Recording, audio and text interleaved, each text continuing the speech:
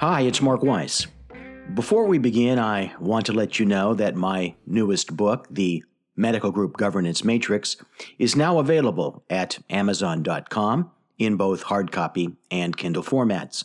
It's also available for you free of charge on the homepage of my firm's website, advisorylawgroup.com. And now, on with the podcast.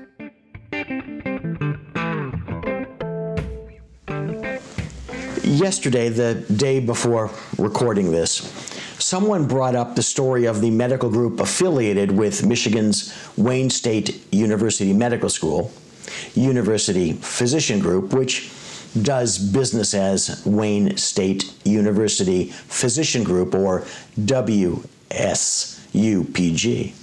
And they're filing Chapter 11 bankruptcy.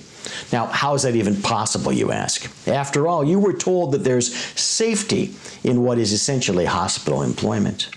Well, it's not only possible, it's likely the tip of the iceberg, not only for standalone captive physician groups like WSUPG with its 873 employees, but for entire hospital systems made more fragile, not stronger, by their size.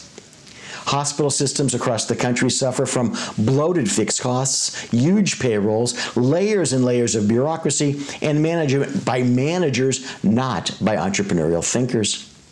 Instead of bringing what the proponents of hospital centricity promise would be stability, the actual result is becoming much different.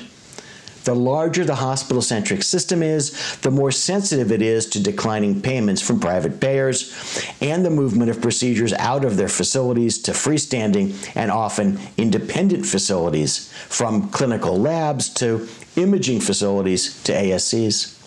And now, of course, the federal government is getting increasingly into the act. It's cut reimbursement to hospital outpatient clinics and has signaled its decreasing support for outpatient surgery performed in hospital outpatient departments as opposed to in freestanding ambulatory surgery centers. Hospital employment was hardly ever a good deal for any physician. The difficulty in holding a hospital together is tough enough. The difficulty in holding a hospital system together is even greater, but both pale in comparison to the challenges of holding a hospital system plus its directly or indirectly employed physicians together. A shock that could have been absorbed by the pure hospital side of the business can be fatal to the enormously expense-ridden hospital plus physician structure. What you need to know about this. 1. Employment directly or indirectly with hospitals is far from safe. In fact, it may be far riskier for physicians. 2. In the event that a tightly aligned physician group fails, the employed physicians have no offices, no patient records, no staff, nothing readily available to restart independent medical practice. 3. For outside groups, the failure of a hospital-controlled medical group presents the ability to cherry-pick physicians who may be desperate for quick reemployment. That is, unless those physicians are barred from accepting employment in the area due to ill-negotiated covenants not to compete, assuming that they are enforceable. 4. The failure of hospital-affiliated medical groups will disrupt referral patterns, presenting opportunities on both the services side and the facility side for independent physician practices and their affiliated facilities.